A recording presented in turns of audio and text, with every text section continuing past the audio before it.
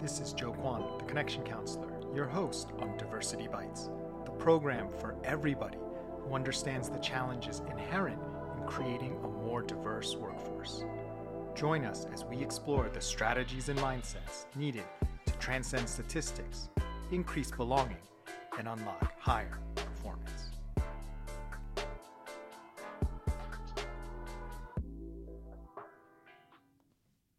Hello, this is Joe Kwan, the Connection Counselor, creator of the Everybody Thrives program, which is for companies looking to unlock the full power of all their people. Welcome to another episode of Diversity Bites. I believe this is episode 82 of our daily episodes. I can't believe we've come this far from November 7th. Thankfully, I've kept my promise. I haven't missed a single episode on a weekday, even for vacations and work or other reasons. And in addition, we've had several special episodes on The Truth Hurts with special guests like Syra Rao and Elaine Lynn Herring on The Truth Hurts to give you additional bonus episodes. So really, we've had close to 90 episodes already, and we're going to keep on going. We're going to end up probably somewhere in the range of 260, give or take, episodes at the end of the year, and then we'll decide what to do then. I think I announced this earlier, changing to a slightly different format where I used to have the In the Car episodes every Monday. Instead, I'm just going to intersperse those where they fit because I want to move back into doing more themed weeks and themed episodes. So this next few weeks will be an example of that starting today. So we're going to talk about marginalizing methods. So you may have heard these called microaggressions. So originally I was going to call this episode the top 8 microaggressions, and microaggressions is defined by Merriam-Webster as a comment or action that subtly and often unconsciously or unintentionally expresses a prejudiced attitude toward a member of a marginalized group. And, if you're an underrepresented professional, you know exactly what I'm talking about. Things like, you speak so well, in parentheses, for a non-white person.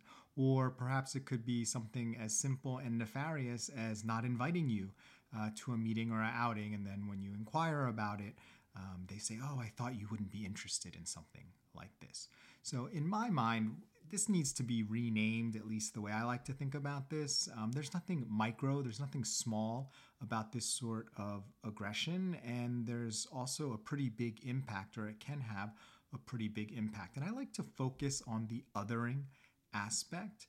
And that's why I want to call them marginalizing methods. And I love alliteration, and we're going to go through 8 of them. Of course, there's more, but just for example, I want to point out 8. So I'll call them the Elite 8 marginalizing methods. And marginalize is defined by to relegate to an unimportant or powerless position within a society or group. And that to me feels more like what's going on. It's very direct, right? You are relegating someone to an unimportant or powerless position within a society or group. And in this context, we're talking about within a working organization, your company. So the first one I'm going to talk about, I like to call counterfeit help. And if you've experienced this at work, please raise your hand. I have experienced this on multiple occasions. And this is really nefarious. It's counterfeit because it always comes to you in the guise of someone caring and wanting to help you and wanting to, support you. But really what they are doing, the effect is they're trying to control and suppress you. So it could be something you do in a meeting. It could be something you do on social media.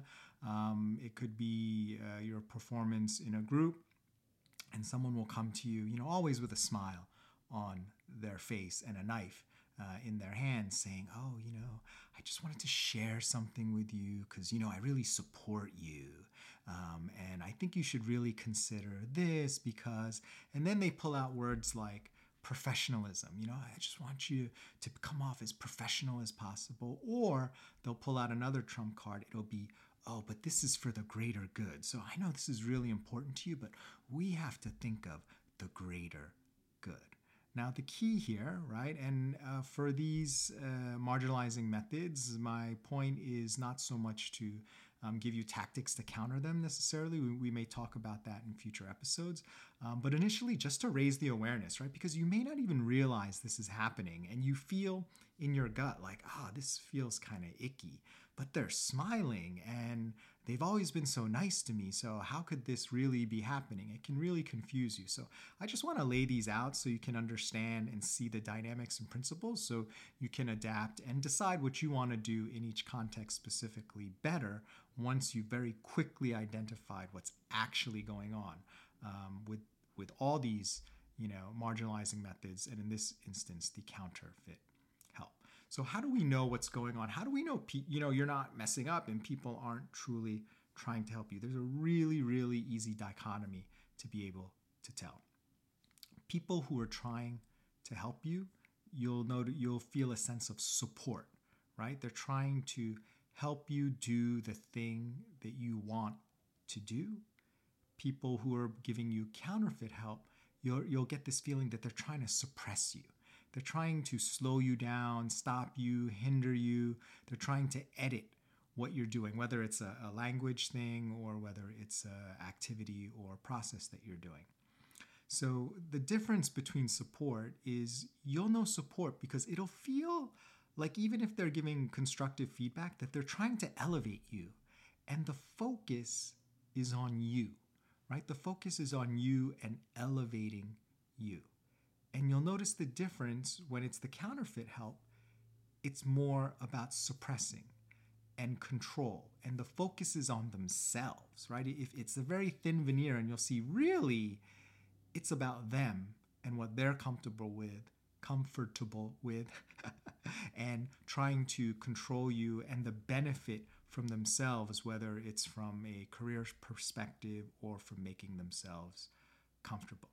And the one thing I just want you to know, if this ever happens to you, just know that this person, they're not your friend, they're not your ally, they're not your supporter.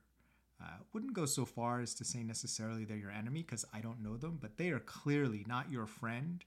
They are not your ally. They are not your supporter. They are about themselves and supporting and elevating themselves and about suppressing you, literally climbing on top of you to help themselves out, but in a very sneaky way. So that's why it's counterfeit help. So I hope this is helpful for you. And if you've ever experienced this, would love for you to leave a comment and share. My name is Joe Kwan, the Connection Counselor, and thanks for joining us on Diversity Bites. If you'd like to get access to exclusive episodes, bonus content, or other benefits, all while supporting the show, click the subscribe link in the show notes.